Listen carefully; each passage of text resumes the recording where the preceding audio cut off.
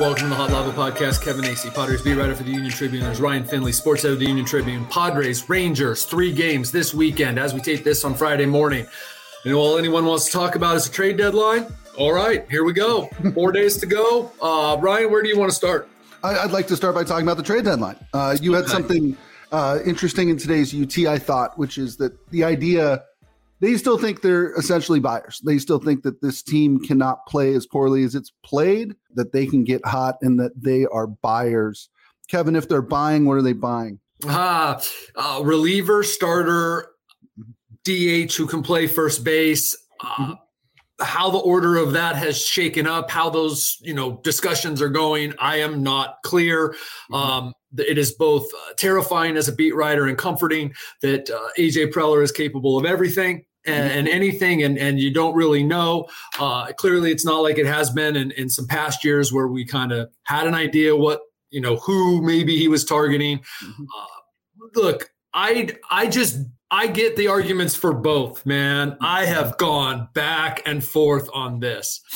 Before I even really started running this by people and talking to people in the organization, this week, it occurred to me like, wait, the way that they operate and the fact that you poured all this money in, are you really stopping 2/3 of the way in when there have been enough signs that your team can be good?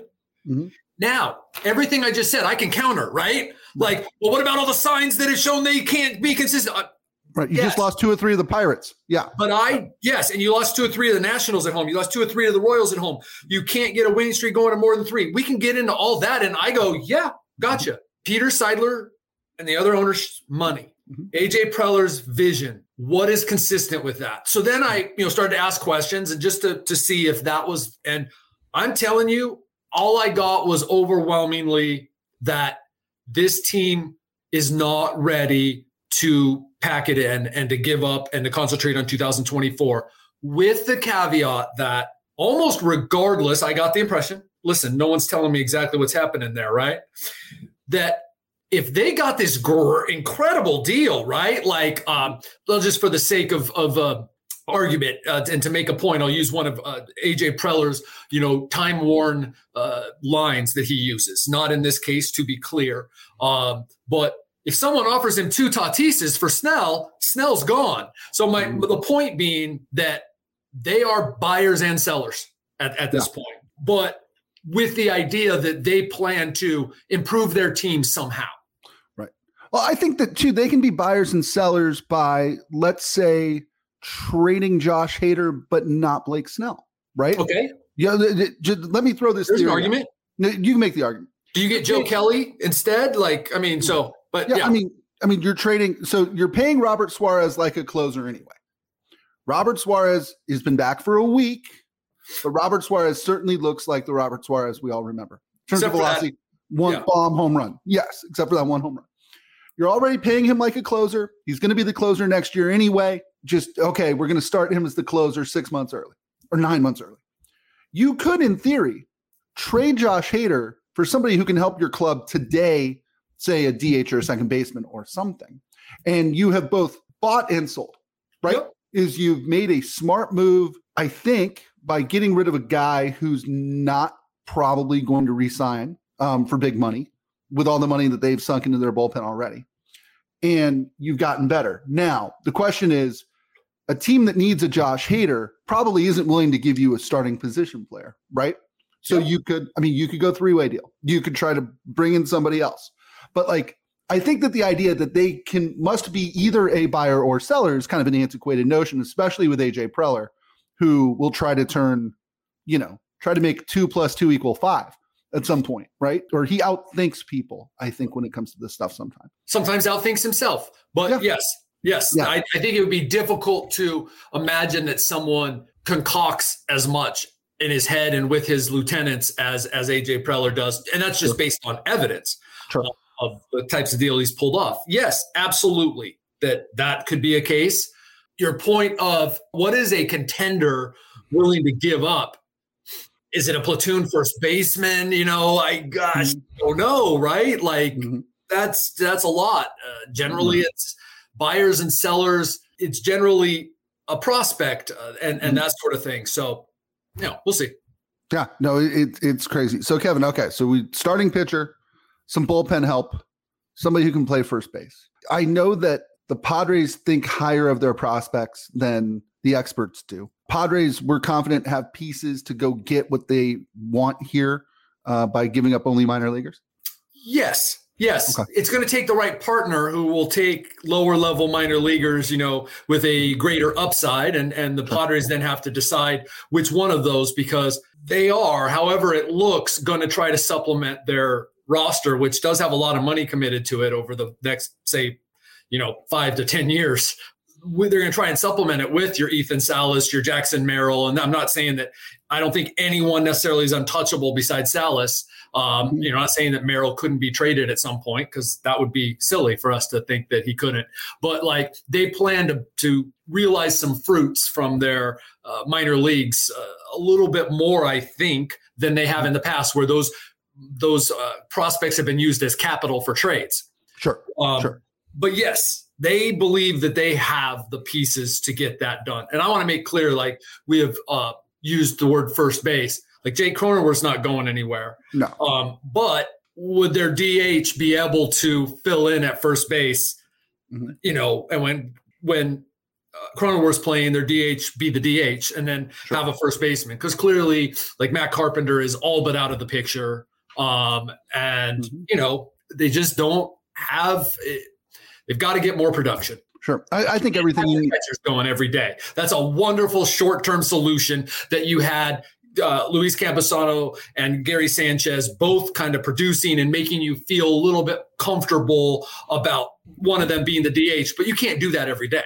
No. I think everything you need to know about Matt Carpenter can probably be explained by the fact that Taylor Colway was up with the game on the line 2 days ago. Yeah. With Matt Carpenter still on the bench. Yeah, Kevin, there was a national report, and it's not your job to speculate, but there was a national report out there the other day where it's like, well, they'd listen on Soto. Mm-hmm. Is that in line with anything you've heard? More off-season? I mean, again, some people have ruled out Soto, and I just don't buy it. So I don't think he's signing here long-term. I don't think that they'll be – I don't want to say interested. I don't want to have people run with that, but I just don't think he's I don't think he's resigning here. They wanted to get him for 3 pennant races. That would be great. But if they can improve their team, he's not long-term. And there has always been the whole thing of, we could move this guy. We could flip this guy if we wanted to. Right. But Soto's not the player he was a year ago. What is he? I mean, if you're flipping him, are you flipping him at a loss? Look, I think that there's some thought that he's not. He hasn't been performing at that, but you absolutely see the ability from Juan Soto, and I think that the media, fans who maybe weren't as familiar with him, had this outsized notion that was only enhanced by the fact he turned down $440 million. Mm-hmm. That this was one of the greatest players in the history of the game that was coming to the Padres, and he was going to do everything that was possible and carry this team, and he hasn't. But it's kind of hard to discount his consistently around 900 OPS and his consistently around 4 to 420 on base percentage. Go ahead and name me the other players that are doing that, and it's a handful. So he could bring back quite a bit. Yeah, this is Kevin. I think in many ways he's an interesting sort of inflection point for old school versus new school. New school, and I think that I consider you a little bit of a new school guy. New school people look at a guy who gets on base 42% of the time, and they go, put him in the Hall of Fame. Old school people go, where are the big hits from Juan Soto? Right now, he had one against the Pirates, and he had a great catch against the Pirates. But the sort of highlight reel things that he's provided to this club in the last year, it's a short loop. It's some big hits here and there. He's a guy whose primary skill is getting on base, and a lot of times that means walking into a certain segment of the Padre fan base. There's nothing sexy about that. Well, and to a certain section of people in baseball as well. It's there does need to be more production from Juan Soto. Absolutely. And production being driving in runs, production being 2 base hits and 4 base hits. Absolutely there does, for the purposes of what he was brought here to do. Right. I don't know how much value he's lost. I don't think he's lost as much value, if any, that as the rest of us have sort of wondered about over the last year. Right. And here's the thing. If they're going to trade and try to get value out of anybody in the Big Four, he's the only one they even think about. They can't. I mean, Tatis is untouchable. I mean, for 1,000 reasons. Well, besides that, he has a no trade. I mean, so yeah. Well, that's one of them, Kevin. Yeah. The only Tatis, one that they can trade is Soto. So yeah, and it would make no sense to sell low on Xander Bogaerts, even if they wanted to. I mean, yeah, this is, if they wanted to get a prospect haul, Soto would be the guy. But is that still something that you would say would be unlikely as we head towards the trade deadline? Yes, and I know that, let's also remember, though I don't know that it's any more of a concern just because he got an MRI and we don't know the results yet on the middle finger of his right hand. But the other team would have to check that out. What's the long term of that? But I think everyone would be surprised, by the way, that if there was anything that was to keep Juan Soto from playing right now, other than pain tolerance. Right. And this is a guy who played every game before Thursday. And Thursday pinch hit. Yeah. Multiple times after getting the little stinger effect in his finger, like 1 pitch or 2 pitches or 1 at bat later, hit like a bomb. So like whatever it is that's happening there, and he had an MRI in January, so it's something that's been going on, but whatever it is that's happening there is not something that's keeping him from playing or being effective. Yeah, and I mean, you could argue that Wednesday night might have been one of his best games this year as a Padre. I mean, in terms of just talk about the production, right? Like there's been games he's got on 4 and 5 times, but and there have been games. I mean, he had the only run. It was a home run and a 1-0 victory. He had, there's a lot of times where Juan Soto has done his job. I mean, including walking, I guess, with the bases loaded. He didn't get a pitch to hit. I mean, if I'm David Bednar, I don't do that either. If you see who's coming up. But there have been a lot of times, but I think that absolutely that's in his top like 2 or 3 games of the year, especially since he's been it's not a stretch to say he's been a liability at times on defense. So for him to make, I mean, what was at the time a lead saving catch. He saved Steven Wilson there, whereas he cost him in Philadelphia by his route to a fly ball once when Steven Wilson gave up 2 runs in one of those come from ahead losses. Yeah, Kevin, depth on this team. Our Tom Krasovic had something earlier this week about this.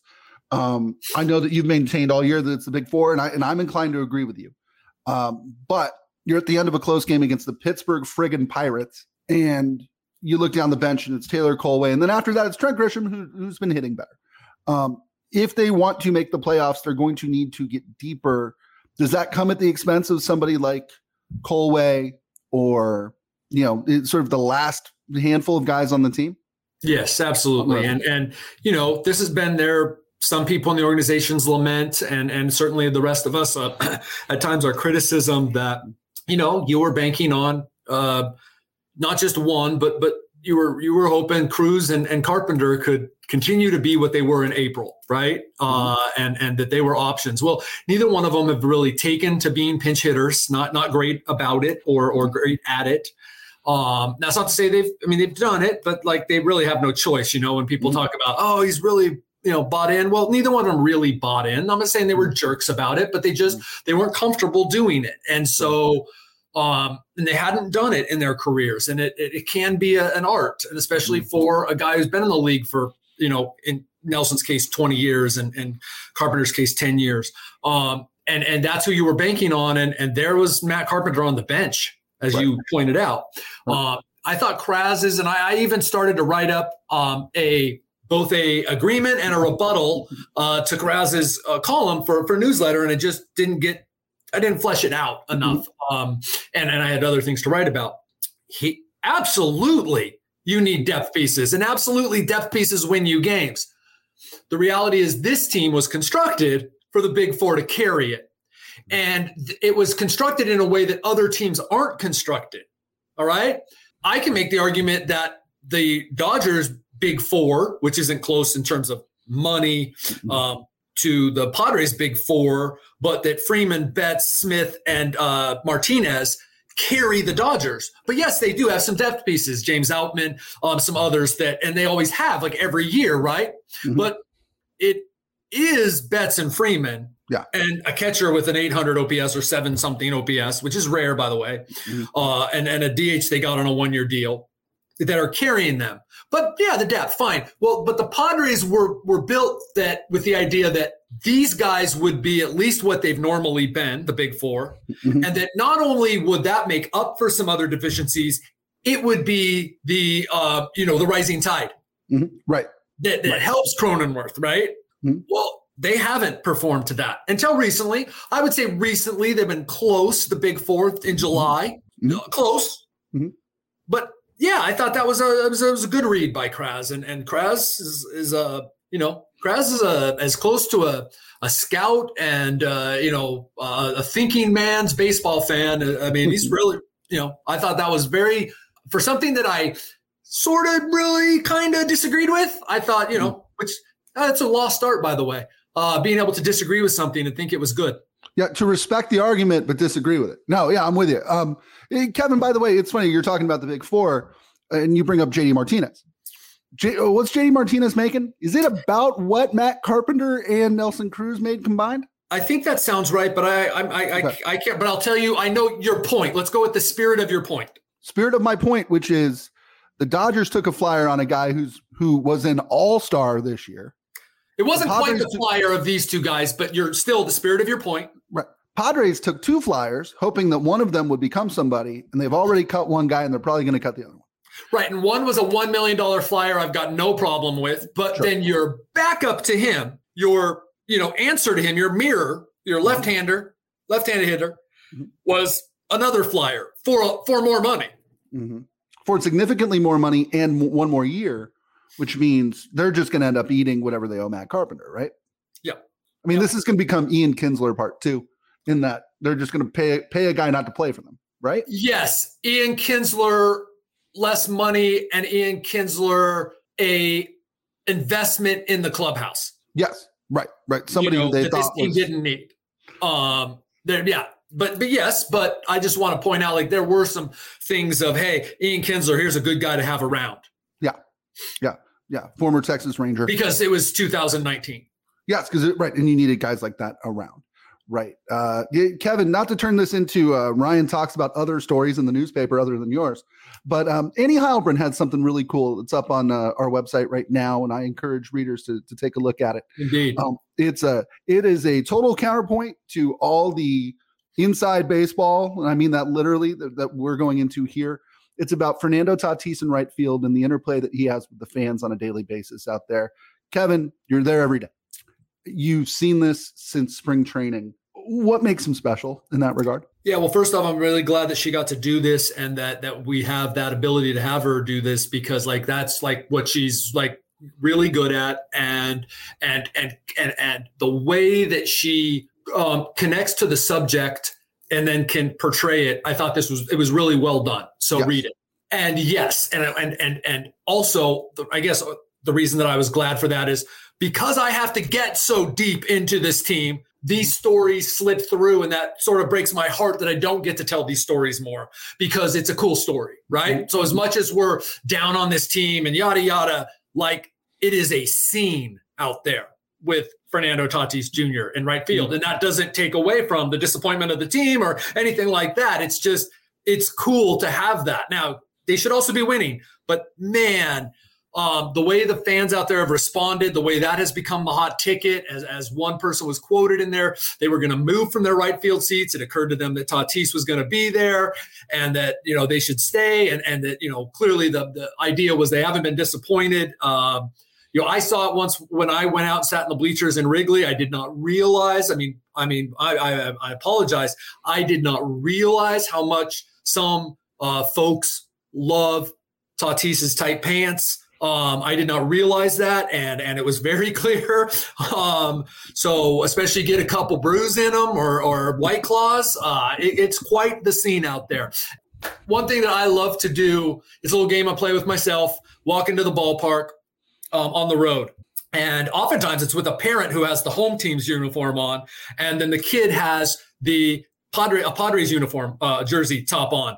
And so I walk past and I look back, and 9 times out of 10 isn't close. It's 99 times out of 100. It's 23 Tatis Jr. on the back. Absolutely. Kids love Toddy. Yep. I've got 3 of them, Kevin, and they all loved Tatis before I took this job, before they knew what I did for a living, any of this. There's something about him that I think people gravitate to. You know, I was lucky enough in 1998 to go to Wrigley.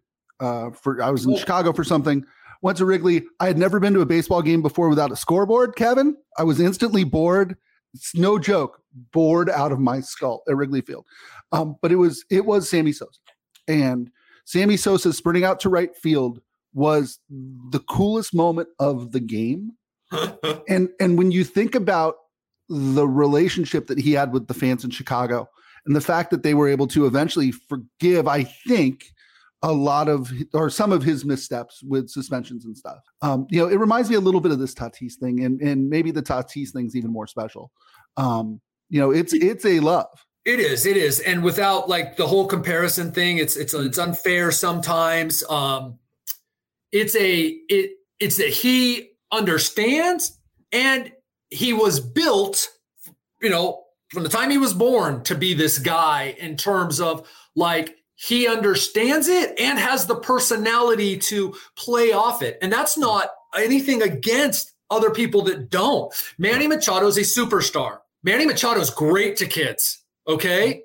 And does respond, when, especially with only kids. But Manny Machado also doesn't interact a lot with fans, almost like they're not there. That's what works for Manny Machado.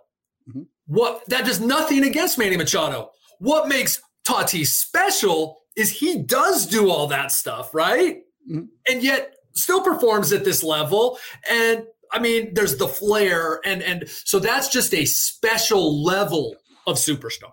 Well, and kids, I think, can sniff out phoniness. I think that they have a pretty good job. Sorry, I didn't mean to do that. Sorry.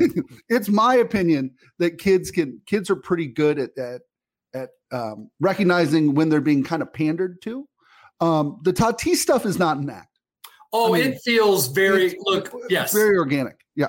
Yes. The beauty of them, and maybe I'm getting too far in the weeds here. They don't feel like being that guy every day, and I do not blame them. And if you do, then I guess you've never been busy and tired and overworked. Right. And Tatis rarely, if ever, doesn't step up to the occasion of at least playing the part of Tatis. Mm-hmm. That is a whole other level of and I'm agreeing with you saying it's sincere. This is who he is, but also being Tatis can be very difficult. It is rock star freaking level on the road during batting practice. Tatis. And especially in some places, New York, Miami, and it's not like he turns around and waves all the time or he'd never do batting practice. But he responds to it, and he knows when to respond to it. And that is admirable because I know how difficult this grind is. I don't know what it's like to be a Major League Baseball player, but I definitely know how difficult this grind is that these guys go through. And I think he's just, he is absolutely another level. Yep. Bob Melvin has a great quote in Annie Heilbrun's story, and I suggest you read it. It's Bob Melvin goes, it's awesome. And I'm the world's most old school guy. And if I think it's awesome, everybody should think it's awesome, essentially, which is the sitting down in the outfield during a replay, the sort of getting the fans on your side on big pitches and the histrionics. I mean, Bob Melvin thinks it's cool, and Bob Melvin probably doesn't like a whole lot of that out of a whole lot of people, which is pretty cool. Bob Melvin is what I wish and I'll say old, he's only 10 years older than me, and we agree on a lot of things in life and in the changing demographics. He's what I wish that everyone could do and still be old school and say, I'd prefer this, but man, this is fun. you know, and it could, you know, like you could tell by how he expands on it. He's not just saying it because it's his player. He does appreciate what Tatis does. Sure. Kevin, real quick, I'm going to hit you with two more old school things before we go. Number one, the Pirates series could have turned ugly a couple of times. Manny Machado gets hit between the shoulder blades. He's a guy who in the past hasn't been afraid to mix it up. I thought what he said afterwards was very mature and a sign of a guy in the middle of what he thinks is a pennant race. Were you surprised that did not end up escalating? I was not. I thought the umpires did a fantastic job. Okay. I thought the umpires did a fantastic job, that there was no doubt that it was on purpose. And as weird as it was, that like, whoa, there was no warnings, nothing. He's just gone and the manager's gone. And it was clear on the field to everyone, obviously to the league too. And it was clear that was on purpose and that they took care of it. And I thought that was good. I thought Carlos Santana handled it well. The first baseman for the Pirates. It was very well. It was handled very well. Right. And a couple, again, got away from the Pirates on Thursday. Was that viewed in the Padre clubhouse as anything approaching intentional? No, but had it happened again. Okay. Because those weren't on purpose, and I don't think anyone thought they were on purpose. There does come a point where it doesn't matter. Right. Stop hitting dudes. Like that guy, to his credit, kept going inside too. Mm-hmm. Yeah. Oviedo. Credit to him. He kept going inside. That's how you take care of a couple guys on the Padres and how he needed to. And he did it very well. So credit to him. But yes, people didn't think it was on purpose. Had it kept going, we might have had a problem. Sure. Joe Musgrove is going to pitch against the Rangers this weekend for the first time since he threw that no-hitter. Kevin, I don't know how many media members from San Diego were there that night, but you were. What's your one last list? Yeah, really? It was just you? Yes. Well, what's your one lasting memory of that night? How happy everyone was. That was really cool. Like, I mean, it was really cool that it was definitely a highlight of the season as it ended up. How my lasting impression of that was how San Diego responded to it. And I knew that everyone had been waiting for it, right? But that it was so important to so many people that the Padres got their first no-hitter and that it was a San Diegan. That really hit me afterward, like how much people in San Diego were waiting for that no-hitter and how special it was. And I think that it could fit into the puzzle piece of the growth of this franchise if they can ever get out of their own way and win a World Series. Yeah, that's a great point. I'll tell you what, I've had very few moments in my life, the where were you moments. I can tell you where I was when Garvey hit the home run. I can tell you where I was when Tony Gwynn put one off the facade in Yankee Stadium in '98 in the World Series. And I can tell you where I was that night. And I don't know. I think it's very cool. And you're right. The response to Joe Musgrove, from a beer standpoint alone, Kevin, he got beer for life from Ballast Point. He has his own hard seltzer now. Have you had a mango Musgrove or Musgrove mango yet? I have not. And he has his own beer now. And that's just beer. This is a guy who's become, I think, if you're a native San Diegan, he's probably your favorite Padre. I think that would be justifiable too. And I hope that people appreciate how much he's embraced this. Yeah. How much he has embraced coming home and embraced being a leader while performing. Yeah. In a way that, again, is not fake. In a way that it seems very. Oh, no, Joe's all real. Yeah. He's all real. East County guys, man, they're all real. All of them, Kevin. Depending, we'll talk one of these days about whether you consider my new neighborhood East County or not. You may, but that's a different show. If it is, it's only by a couple feet. Okay. Yeah. Well, that'll do it for this episode of the Hot Lava Podcast. Kevin, the next time we talk, there may be trades to discuss. You will be in your favorite place on earth, Denver, Colorado, correct? It's all right. It used to be a beautiful town. It's okay. So they put a baseball field there, which, by the way, I love Coors Field. It's just in the wrong place. Right. Remember when Matt Kemp hit for the cycle there? That was fun. Yeah. Will Myers too? Didn't Will Myers do that too? Yeah. Beautiful ballpark. Beautiful. Awesome. All right. We'll see you next time, everybody.